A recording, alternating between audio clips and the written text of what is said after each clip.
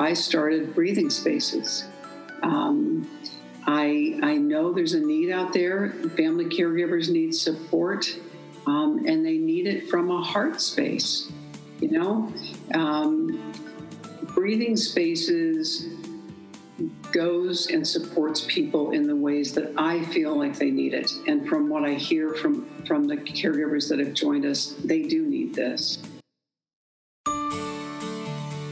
Welcome to Fading Memories, a supportive podcast for those of us caring for a loved one with memory loss.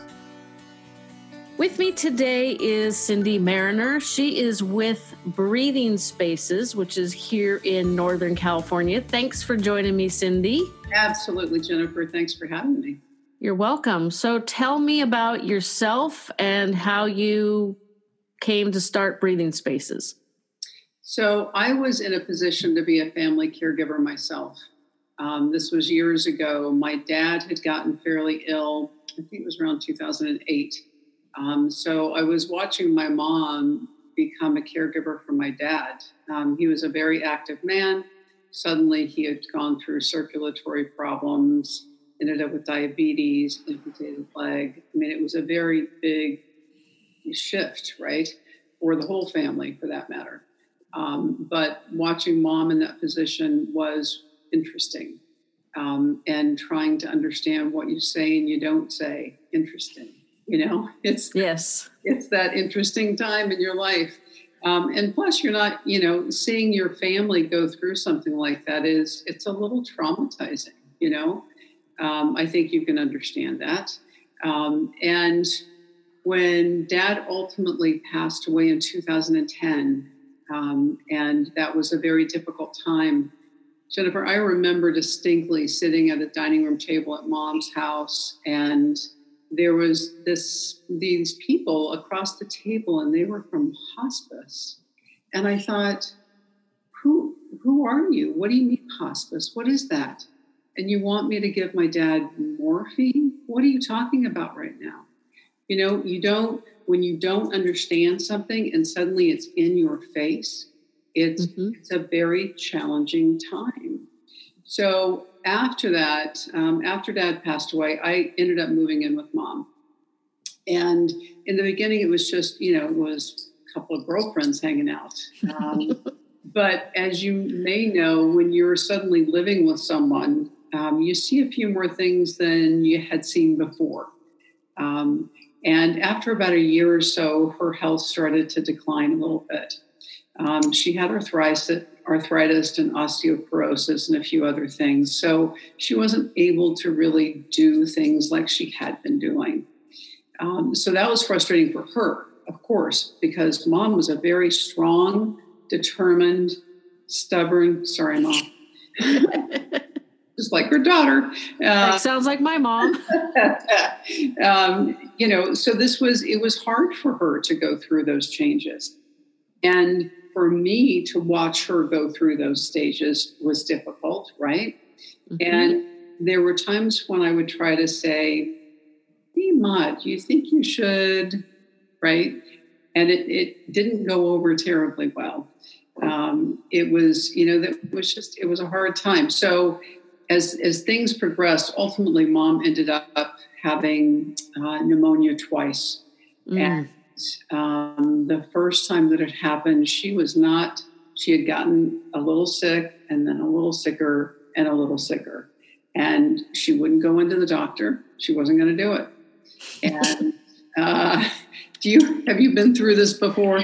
Kind of. Well, my dad was diabetic and he had a donated kidney that he didn't take care of well because it was a live donation and it only lasted. He got it in March of 2009, and he passed away March of 2017. So what is that? 8 years? Right. So that's significantly less time than most live organ donations last. From my understanding, most live organ donations last around 20 years, some more, some less. Right.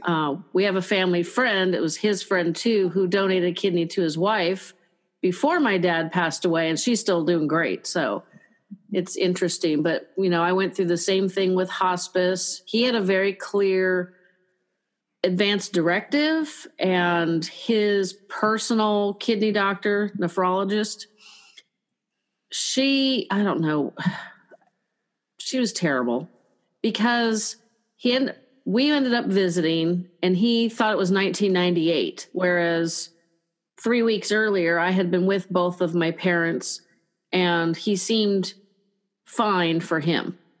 Mm. So that was very strange. And all of a sudden it was like, holy crap, I have 2 parents with dementia. Like, what am I going to do? So that was a whole nightmare to deal with. And the hospital kept saying, well, all these toxins have built up in his system. And if we just do some dialysis, it'll clear up his brain and blah, blah, blah. Well, he was in the hospital for 32 days. He came home. He knew he had a gap in his memory and he was very eager to fill it. But within 3 days, he had no freaking clue. And then he fell and he ended up at a different hospital, one that's got a better rating. And my husband and I were sitting across the table from each other at breakfast. And he goes, well, I wonder how many times we're going to go through this with Dad, falling, ended up in the hospital. And I'm just eating. And I said, we're not doing this again. And I was like, uh-oh, I think that sounded like a decision. And I have a younger sister and I had my daughter kind of early. I was 25. She had struggles. So my niece is 14 years younger than my daughter. So at the time, let's see, my niece was like 12, 11. She's 13 and a half.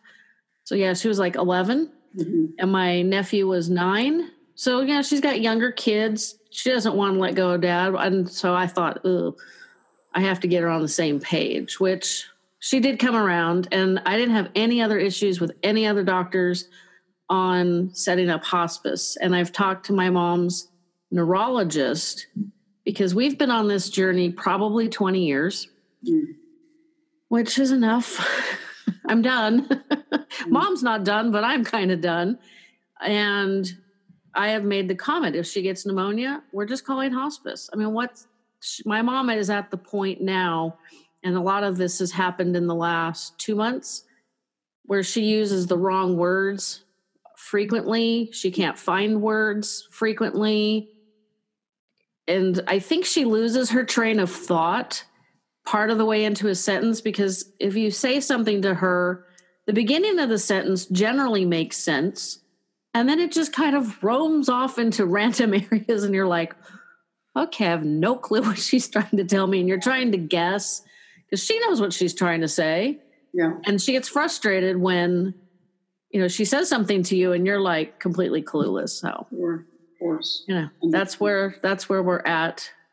It's now that it's summertime and the kids are out of school, I take her out places where kids congregate because she loves to watch kids.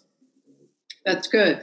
Doing some brings her joy like that. Oh yeah. And she always seems better after our, like yesterday we were at the local city owned water park. So it's not like fancy water park. It's very small, but it's got some fun things, some slides, some different things for the kids to play on. And it's for a city pool, basically it's pretty big, but it's not like Water World or any of those crazy places. Mm-hmm. So we were sitting there, watching the kids, and she loves it. And I'm basically reminding her constantly to drink water because of course, it was quite warm yesterday.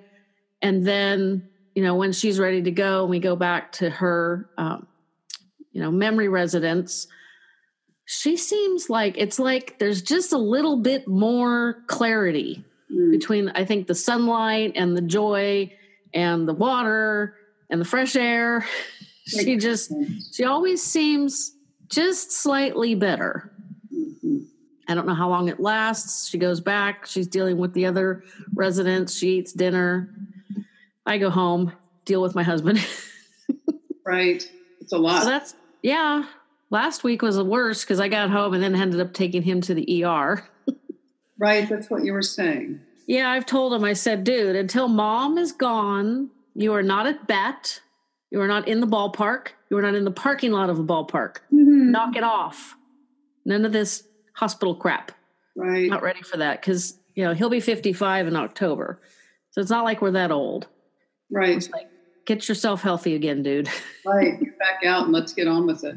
Yeah, it's like, I have a grandmother that the listeners all know. She's 101. It's my dad's mom.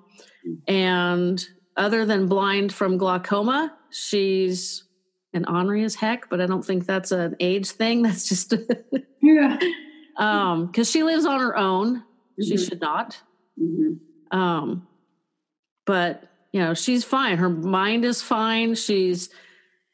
Her mobility is great. The only thing her hearing is getting bad and her eyesight is bad. But at 101, that's not a bad thing. Right. So I'm like, dude, we got a long way to go. He has longevity on his side too. Right. One day. How long did you take care of your mom? Well, so I ended up being with mom she passed away in 2014. So after a couple of bouts of pneumonia, as I said, the first one, she didn't want to go into the hospital to the doctor. And I stayed up with her all night long, watched to make sure she was breathing and things didn't get a lot worse. And ultimately into the emergency the next day. But after that, it was into a skilled nursing facility, home with PT, and things began to change even more.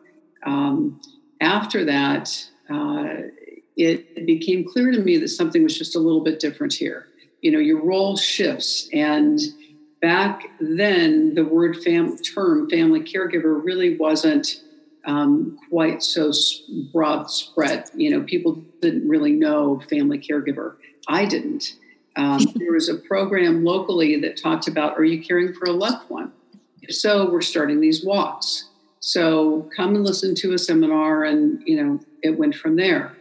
What I learned in that session was, number one, I was a family caregiver. Two, I was not alone, that there were a lot of other people out there, that I wasn't crazy, that I wasn't an awful daughter, that I was, maybe I wasn't doing it all perfectly, but that was okay too.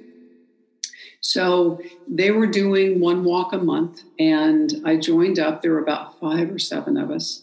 And after a couple of weeks, I went to them and said, I want to take this program over, because I feel like there is you've got something going on here, but I see a bigger vision for it.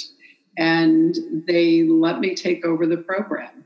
And I took that program, grew it by a lot. I started doing blogs. I started putting on seminars for people so that they could get information. And you could see a significant difference in people. There is something really powerful in being able to connect with other family caregivers. Because just like you and I have talked, there are times when sometimes you're not going to say things exactly perfectly. Sometimes you're battling emotions that you're afraid to share with some people. And family caregivers understand that. So I was really excited to be part of that program, to be able to have that opportunity and grow it. Unfortunately, the grant funding for the program ended. And I'll tell you a little bit about what my next steps were. But in the middle of that, at home, my brother moved in with us, who ended up having severe heart issues. So I was now a family caregiver for 2 people. And it wasn't planned. And it was, there were days that were tough. That's to say the least. I mean, I love my mom dearly. That wasn't the question, but you're trying to juggle these things, and it's, you're doing it from an emotional imbalance. So that connection to other family caregivers was significant for me. And ultimately, mom ended up with what we thought was pneumonia again, ended up being heart failure, but it was the last time that I would call 911. And I will never forget that night. It is etched in my memory forever. And I was thinking about it this morning. I remember the details of the fireman's face that showed up. And I remember saying to them, "Are you sure you have to take her?" Because I knew at that moment that was it. She wasn't going to come back home. And she did ultimately, but that was to come home for her final days. So right after that, and that's a really tough time. You've just lost your father. Now you're losing your mom, and none of it was supposed to happen. B, your emotions are just thin, very thin. And right about the same time is when this program ended that I was working for the family caregivers. So I thought to myself, well, I can't just walk away from this. This has too much of an impact. I see the difference that it's making on people, and I know the difference that it made for me. So I started breathing spaces. I know there's a need out there. Family caregivers need support, and they need it from a heart space. Breathing spaces goes and supports people in the ways that I feel like they need it. And from what I hear from the caregivers that have joined us, they do need this.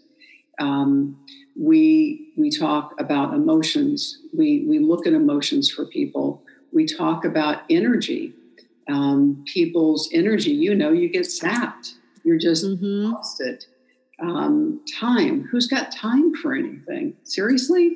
You want me to do this when I've got to do all these other things? And how do you balance all that? How do you organize your time? And how do you organize your home, for that matter? Because you're running in and out, right? Things get chaotic. So we address those things. We talk about finding balance in your life, because you truly do need that. You've got to find a way to get balance. And I know when I say these things to people, sometimes they look at me like, I'm going to kill you right now. You really can't do any of those things. I come from a place of knowing. I understand it. I get it. And I work with a couple of folks that help me out with social media and some marketing things. And they're both family caregivers. So I'm working with people who get it as well. So what we do with breathing spaces is our core philosophy with breathing spaces. It is a family caregiver support. That's what we're all about, supporting family caregivers. And our philosophy is supporting people through movement, through nutrition, and through mindfulness. So movement, because you as a family caregiver have got to figure out how to take care of this vessel, your own vessel. Because if you're not filling yourself up, you can't possibly think you're going to be able to take care of your loved one. So it's not selfish to practice self-care. It is imperative to practice. Yeah, I had a perfect example of that last week. As I mentioned, my husband went into the ER Monday night, and Tuesday morning he was admitted. Tuesday morning I woke up and I'm like, I didn't sleep well. And I normally go to the gym in the mornings, and I was afraid to go because on Tuesdays I do weight. It's a cardio weight class. And I thought, I'm tired. The risk of injury is obviously higher. I'm going to go see him this morning. And I did that. Then I did, my normal routine in the afternoon.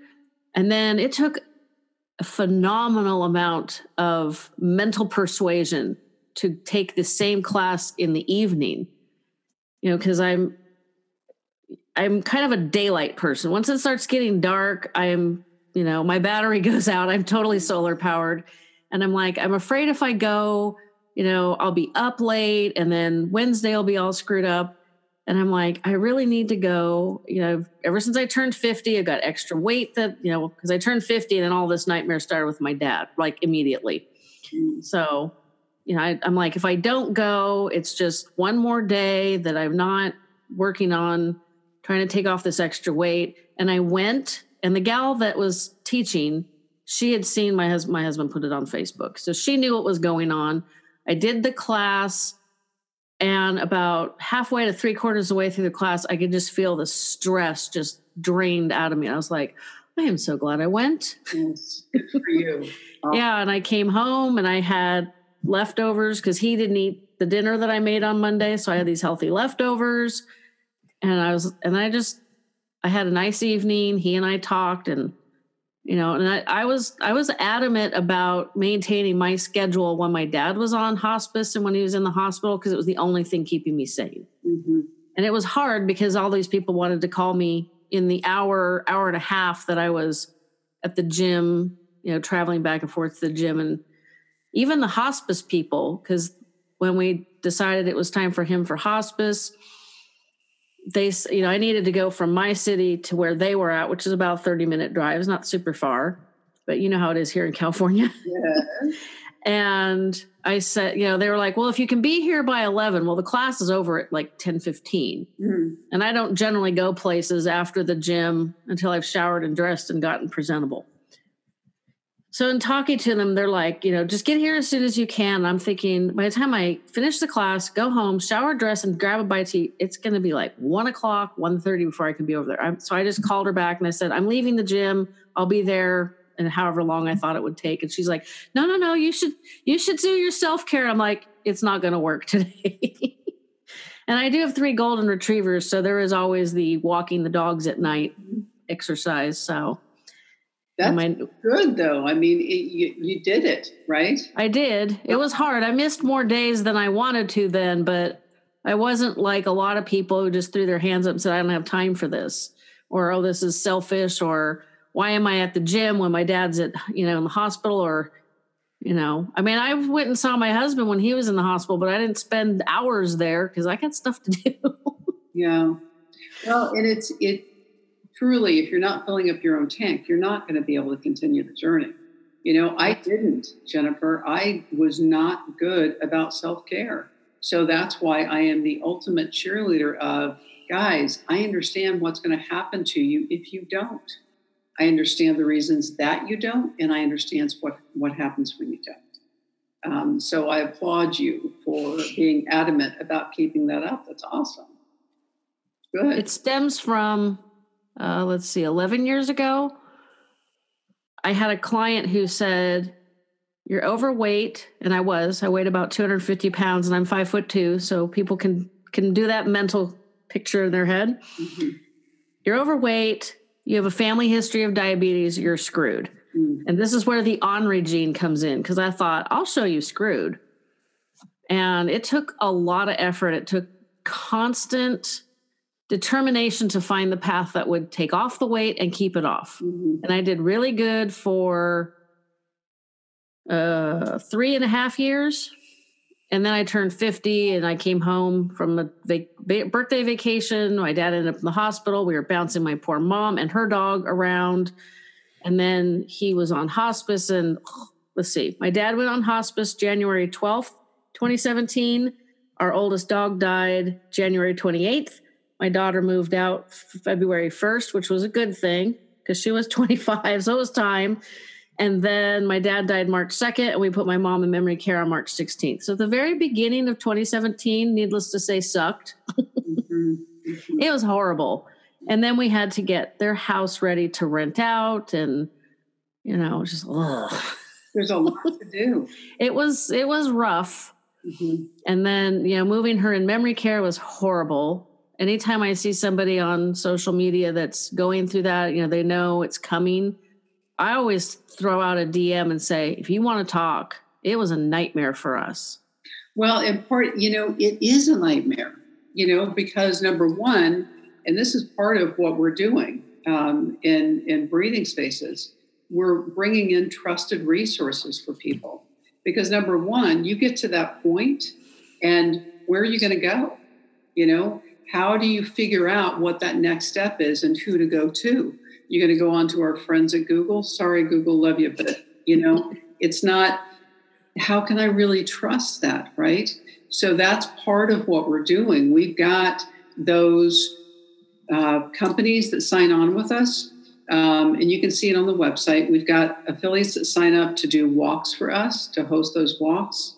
And I can talk more about that in a minute, those walks. And those affiliates can be anything from, we have an elder care attorney that's on the website. Janice Carney rocks. She is an amazing woman who is incredibly smart. She talks about life planning, not just end of life planning.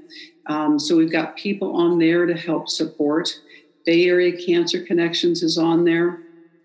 Those folks are up in Palo Alto supporting breast and ovarian cancer patients. They are incredible. I can't begin to speak highly enough about them and what they do.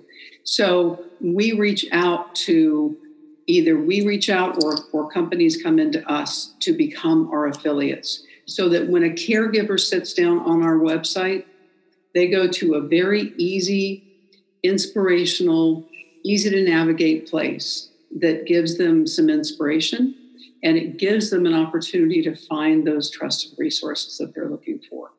So that's imperative, because we've got people literally across the globe. I've got people in Australia that are talking with us. So it's important to be able to give them as much as we possibly can, because there's no, just like you were talking about, when you get to that point, that's a really tough point to be in.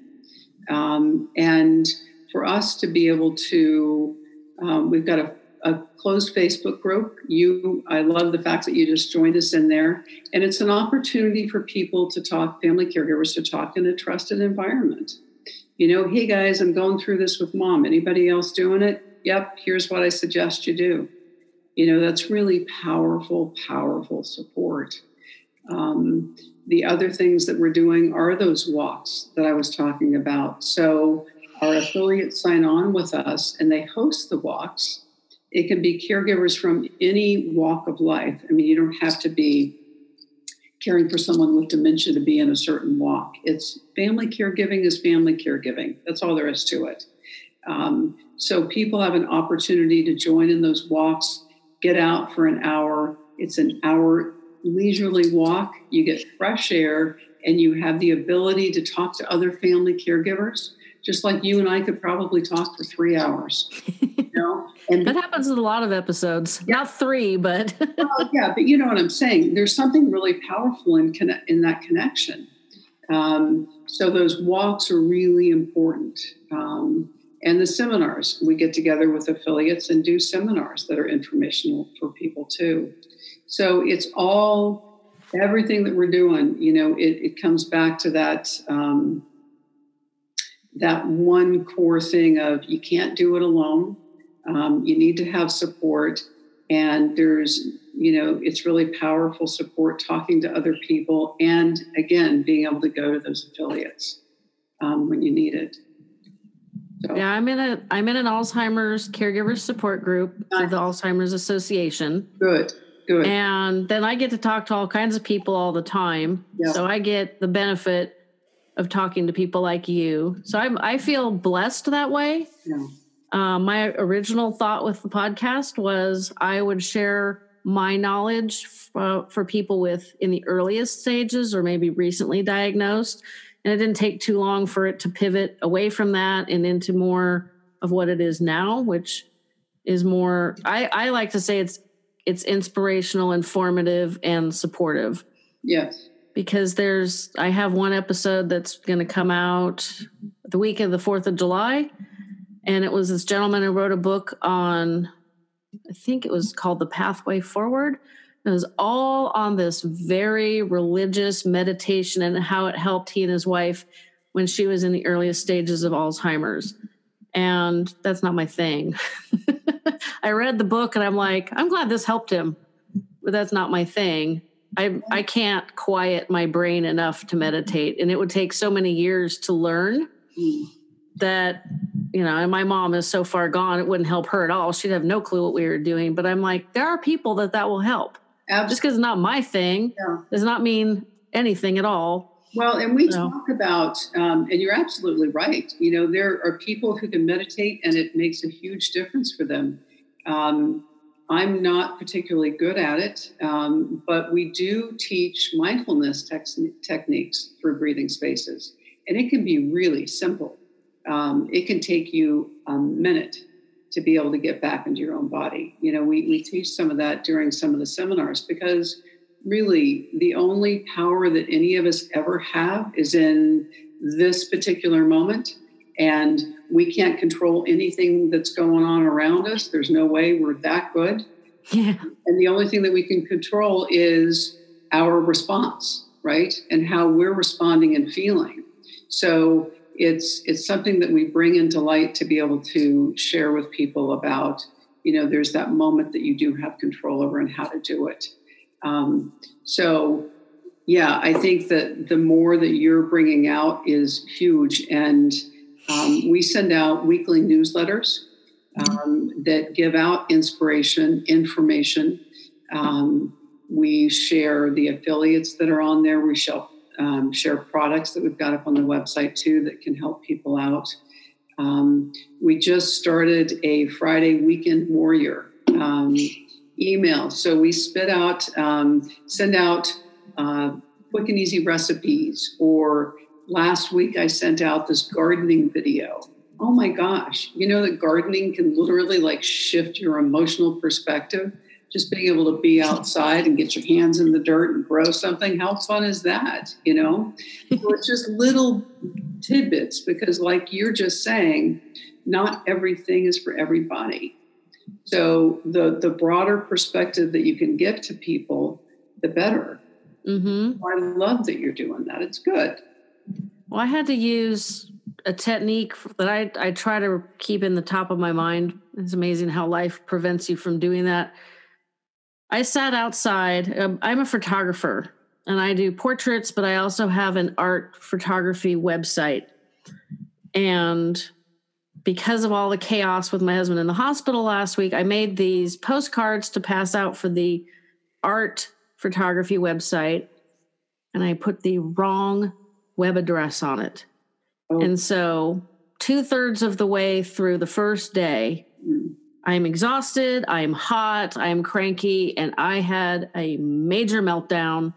And this strange old man was talking to me, and he had a very quiet voice, and half of what I could hear, which was about half of what he was saying, was weird. And I finally said, you know what?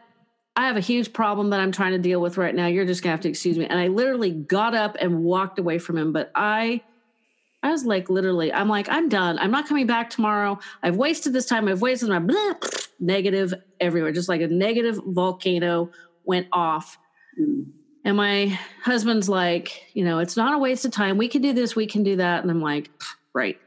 You don't know what you can do at this point, because if you do too much physical activity, you can't breathe, and that's not good.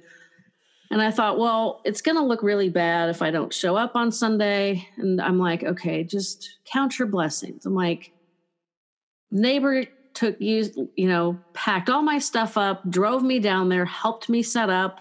The other neighbors, they were going to pack me up and take me home. And the daughter helped, and I didn't have to remind her 13 times via text message. So she's finally matured, and it's like, yay, we did it. She's a great adult. She's handling her own life. And so I literally sat there and I'm like, this blessing, yes, there's all this negative crap going on, and yes, issues, but how much worse would it be if the neighbor with the truck didn't help, or the neighbors that we walk dogs with didn't help, or my daughter didn't help?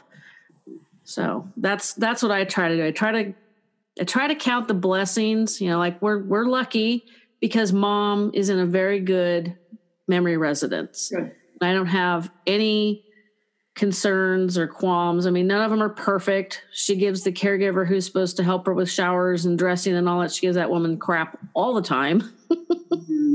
It's frustrating. But, there's one that's a mile down from my house that a gal in my my support group took her husband out of. And I had told her in the beginning, because she was having a lot of trouble with them, there's a reason my mother is not a mile from me. I mean, I could literally walk there with the dogs. It's one of the directions we walk. Mm-hmm. I ride my bike past it 2 or 3 times a week. So it's no problem. Mm-hmm. It's at the bottom of a hill. It's, worst case scenario, I drive the car. There's a reason she's not there. She's about 10, 15 minutes away. So she's still close, but, I have no qualms, and I know we're lucky because she has the money to live the rest of her life there. Mm, yeah. Because like I said earlier, my sister has school-age children. My husband and I are both self-employed. None of us have the capacity to pause our life for another 10 or 15 years to take care of mom. And I'm not sure, I know I couldn't, and I don't think my sister has the stamina or the mental strength to take care of my mom every day, all day. Because just getting her to change into a short sleeve shirt yesterday was like, at one point she started putting the short sleeve shirt over the 3/4 length shirt. I'm like, are you serious? So because I try very hard not to ever say, do this. Here, change into this shirt. That just makes her mad. So I was saying, oh, you were going to change shirts because it's hot outside. We're going to go out and watch the kids. Oh, okay. What am I doing? It's like, oh, yeah. So I finally grabbed her shirt she was wearing. I'm like, change this. Take this off. Put that one on. It's like, if I had to deal with that every day, I would lose my mind, literally. One of us wouldn't survive a week. Well, if it comes to that point, especially in needs, and when it comes to dementia and Alzheimer's, that's a difficult journey. And it's, your loved ones need to be with someone who really knows what they're doing. They deserve that. And it's not like you were just saying that you knew that other facility was not a good place to be, but people don't. So where do you go to find that? It's not always easy to do that. So that's why, we're vetting companies as best as we can before we bring them in. Like I said, companies are coming to us and we're going to companies. But we really want people to be able to put their hands on something. And if they can't find it directly on there, then with hope, we'll be able to turn them in the right direction.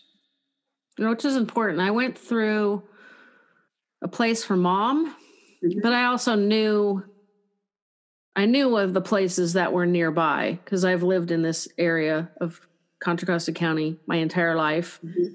And I knew the place down the hill, not such a great, it's not a horrible place, but it wasn't as, it wasn't as light-filled sunlight. It just wasn't as nice. And now I've heard, they have more problems with the residents and the staff. Like this one gal, the staff could not handle her husband. And it's like, but you guys should have all had this conversation before she moved him in. Why did they agree to take this person that they ended up not being able to handle? And he's not a problem too much where mom lives, because now he lives in the same place my mom lives. Oh, yeah. He's just a very tall person and he's very, very active. And so it's a challenge because his mind doesn't allow him the freedom to be active the way he needs to be. So it's a big challenge. It's definitely a tougher situation than I have with my mom. And I'm trying not to get too detailed because I don't want her to hear all of her story. Well, and the more that all of us, can plan ahead, because at some point in our lives, something's going to shift. It's the way of the world. So the more planning that can happen, the better. As I mentioned, those affiliates that we pull on, they lead the walks. They host the walks. We coordinate everything. They host the walks. It's not so that they can do sales pitches, but it's there to be able to support family caregivers so that you come to one of the walks and say, blah, blah, blah, in-home care company, what if this happens? What would I do? Or what would you do? So it gives you an opportunity to learn so that you can talk and gain support from people who know what they're doing. That's really powerful. So it's not in the 9th inning, right? Yeah. Where you're like, oh my gosh, what do I do? Here I am. And if that happens too, hopefully you'll be able to find help through us anyway. But a decision by crisis is not fun. No. And that's where my sister and I were at. Yeah, I've had to do it. It's horrible. It's horrible. You get a little piece of paper from the hospital that says, here, go home with this. What? What do you want me to do with that? It doesn't do anything for me. It's a tough time. And I've talked to people who have issues where their loved one's doctor doesn't, they want to take the person living with dementia or Alzheimer's into the exam room and do what they need to do. And it's like, no, you can't. You need me. Yes. And sometimes they get a lot of resistance, which, that's something that hopefully with all of everything that, you and I and various groups are doing will teach people, like, my mom, we went to the neurologist very early on this year, 2019, and the neurologist is asking my mom questions and my mom is giving answers. And I'm muttering under my breath, that's fantasy. That's baloney. That doesn't make any sense, because she had no idea if any of these the answers sounded plausible, but I knew they were complete crap. And I'm trying to be very quiet about it so I don't upset my mom. Right. And I think I never got the indication that she was listening or ignoring me. So I'm not really sure how she processed that. But when we got the new MRI test back, I just went. I'm like, I'm not bringing my mother to hear the results and discuss things, because that's pointless. Mm. And she was a tiny bit surprised Mom wasn't with me. And I'm like, no, it's not easy. And you bring her. And I said, if there's more than a 5-minute wait, it's not pretty. Hard. Yeah. And so we chatted, and I think she and I are on the same page, which is great. Oh, good. So I'm comfortable with her, because I don't have any clue who my mom's previous neurologist was. I don't know why they can't look it up. It's very strange. Yeah. But regardless, we had to kind of start all over, because she hadn't had any MRIs or any of the testing done for years. And I forgot what I was telling. I hate it when that happens. Well, I wander away on a topic and I lose my train of thought. It's okay, because you were talking about being a presence in your mom's, as far as being in the. Oh yeah. Right? Teaching the medical profession that somebody with a memory issue, you can't separate them from their care person. Well, it is absolutely, when there's a memory issue, you can't, hands down. You have to be able to be there. But I did that with my mom. I did, Jennifer. For me, it was Mom would come home and say, well, the doctor said everything's okay. So at one point I said, hey, Ma, you know what? I'm not quite sure I understand everything. Would you mind if I went to the doctor with you? Because I need to understand better. And she said, okay, sure, honey. So, I'd go into the, sorry, Mom. I'd go into the appointment, and she'd sit there and tell the nice doctor that everything was just fine. And I'd sit there and look at her and go, oh my gosh. And I listened to the whole, watched the whole movie, transpire. And I said, okay, I'm going to pay for this. But you know what? Not the truth. Yeah. Because in their defense, bless their hearts, they don't want anything to be wrong. I don't want anything to be wrong with my body either, but being able to have another set of ears too, when you're sitting there listening to what's going on with your husband, right? For him to have just been there not a good idea. You need your set of ears to be in the same room, right? To understand exactly what's going on. I've read for years that you should never go to the doctor alone for that, because if you get, first off, a lot of it's technical and a little bit challenging to understand. And if you get something that's distressing news or bad news, your mind might shut down and somebody will say, well, what options were the doctors giving? And you can't relate. In my very first episode, I talked to a woman who is living with younger onset Alzheimer's. It took, I think, about 2.5 years from her realizing something was wrong to being diagnosed.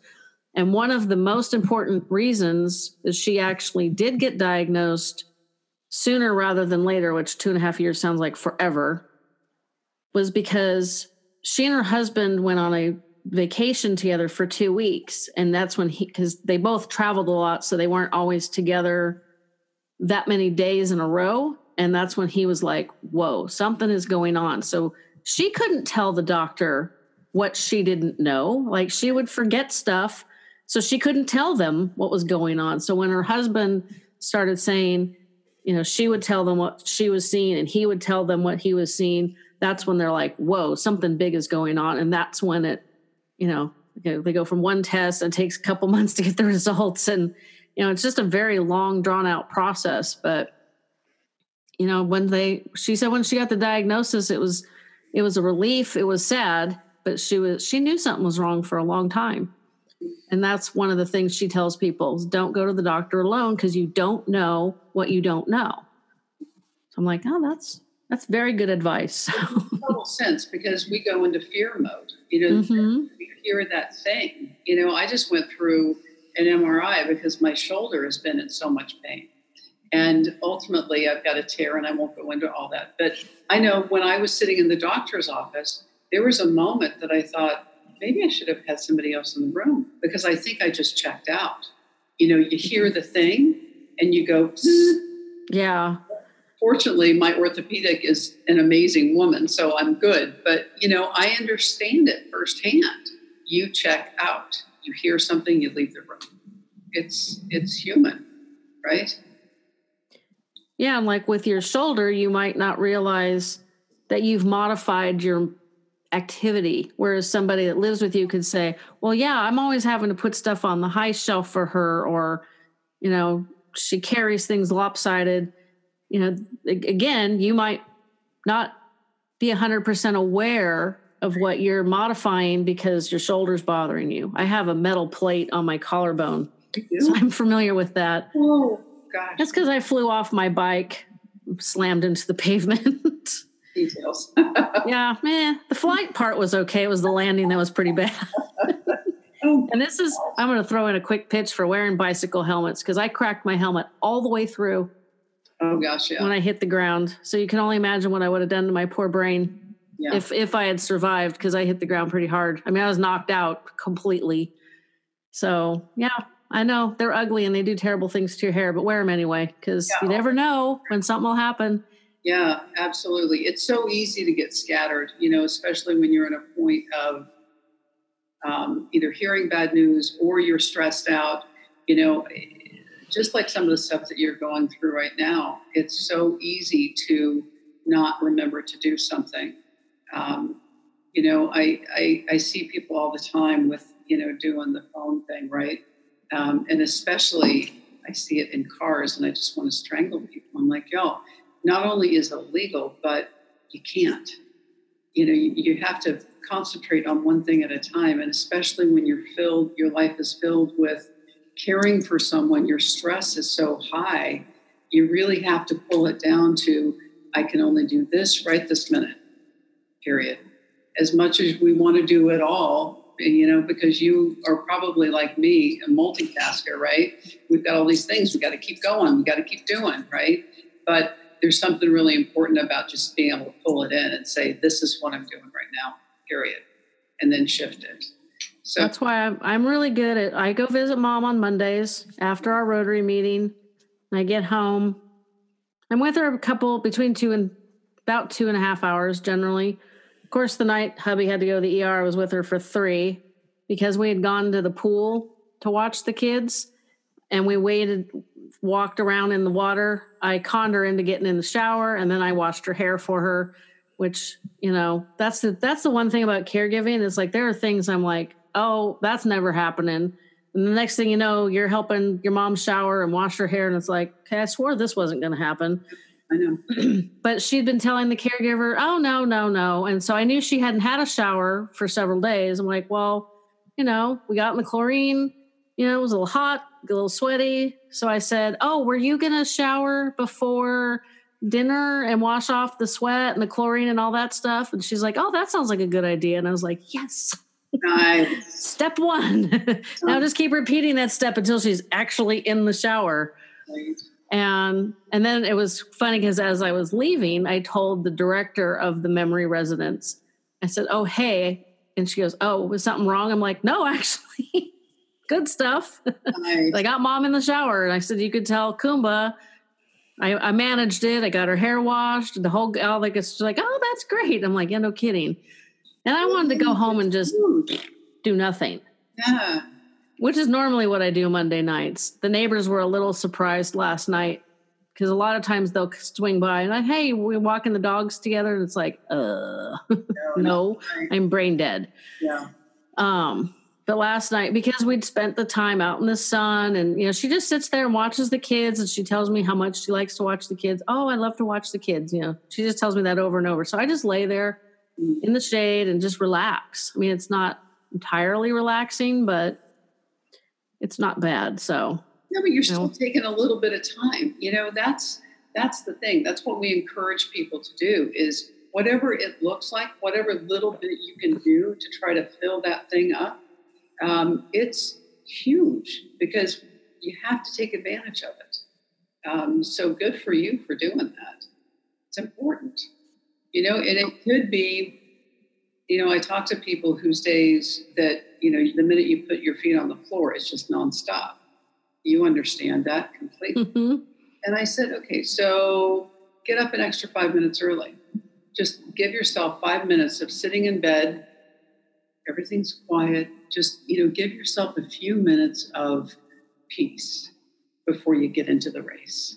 You know, wherever you can find it, take it, you know, use it. So I love that you were just kind of sitting around, hanging out in the shade. Good for you. Yeah, she was like, are you tired? I'm like, no, I'm just relaxing. Good. You know, because it's funny how that motherly instinct, you know, and she's obviously a grandmother also, it never goes away. You know, and she does not have a clue because it gets a little challenging because we're sitting there and she's watching the kids. And there was one mom with a little girl that was probably 3 or 4. Mm-hmm. And oh my gosh, they were having such a good time. And I was like, you know, I remember doing stuff like that with my daughter. So it was just like, I enjoyed watching for a while. Excuse me. And my mom said, oh, I wish my children were here. Like,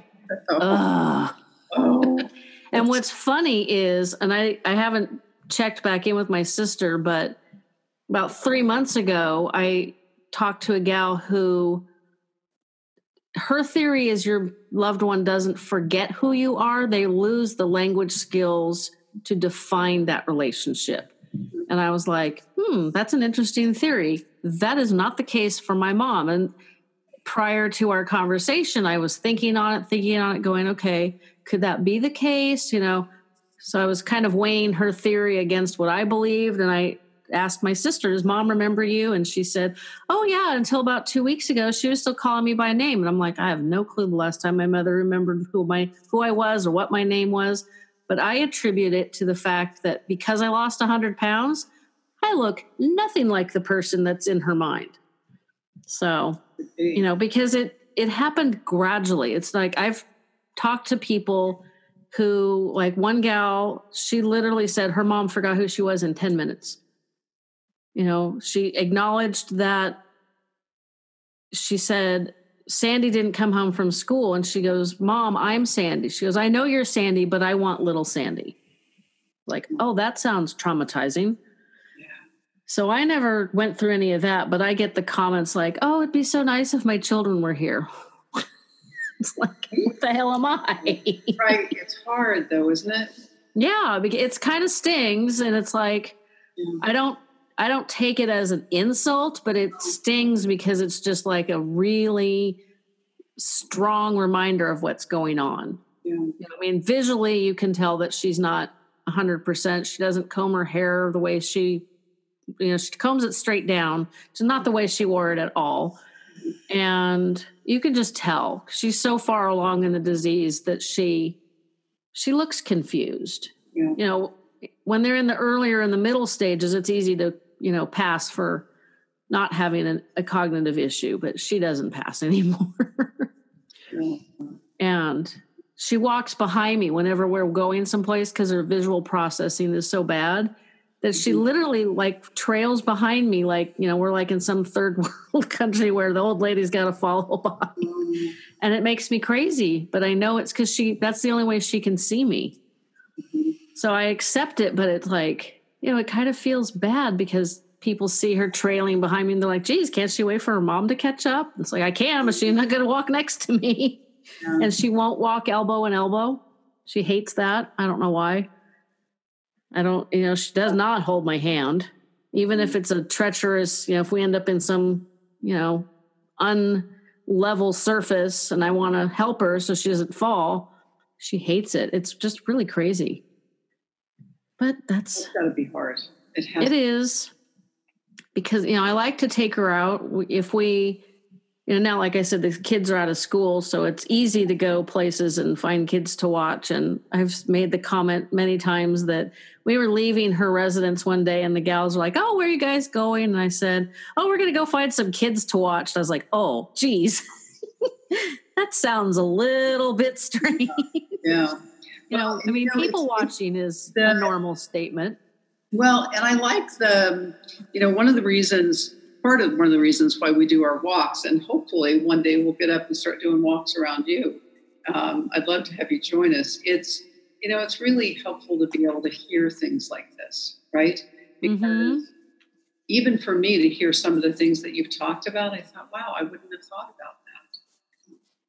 People get to share that kind of thing and get to share that, it doesn't feel good. And it's really powerful to be able to share that with other people and let other people know that it's okay to have those feelings. Yeah. So, yeah, it's important. Very important. It definitely is. And I wouldn't mind hosting one of those walks up here. I'd love that. We have a large outdoor mall that would it's all flat because I'm trying to think of where this town, how many parks do we have? We have a ridiculous number of parks. I think it's over 100. 66,000 people in town and 100 parks. Wow. I don't know why we have so many parks. Wow. And that doesn't even include those are city parks. Because then we have, the East Bay Regional Park District parks. Close spots. We cherish our open space out here. Yeah, that's awesome, though, that you've got so many parks up there. Yeah, so there's a lot of options. Yeah, we'll talk offline. Maybe we can get, if we can talk to some affiliates up there, maybe some folks that would like to sign on, because a lot of times companies want to sign on, but they don't have someone to necessarily lead the walk for them. Like Bay Area Cancer Connections, they've got folks that volunteer to cover the walks. So, and you would certainly, you'd be an inspiration to have people around. So we'll talk offline. Okie dokie. So tell all the listeners, and I will make sure all these are in the show notes so that they can just click the link, but give everybody the web address and the Facebook page so they can get started once they're done listening to us. Okay. So it's on Facebook, it's Breathing Spaces Family Caregiver Support. And the website is Breathing Spaces, for familycaregiver.com. So breathingspacesfc.com. Yeah. Awesome. Hear from you. I'm really glad we had this opportunity. Thank you. Thanks for tuning in. I want to remind you, if you need help right this minute, you have a question you need answered right now, you can contact the Alzheimer's Association 24/7 hotline. Their phone number is 1-800-272-3900. Thanks for tuning in to Fading Memories, and as always, I'll be in your ears again next Tuesday.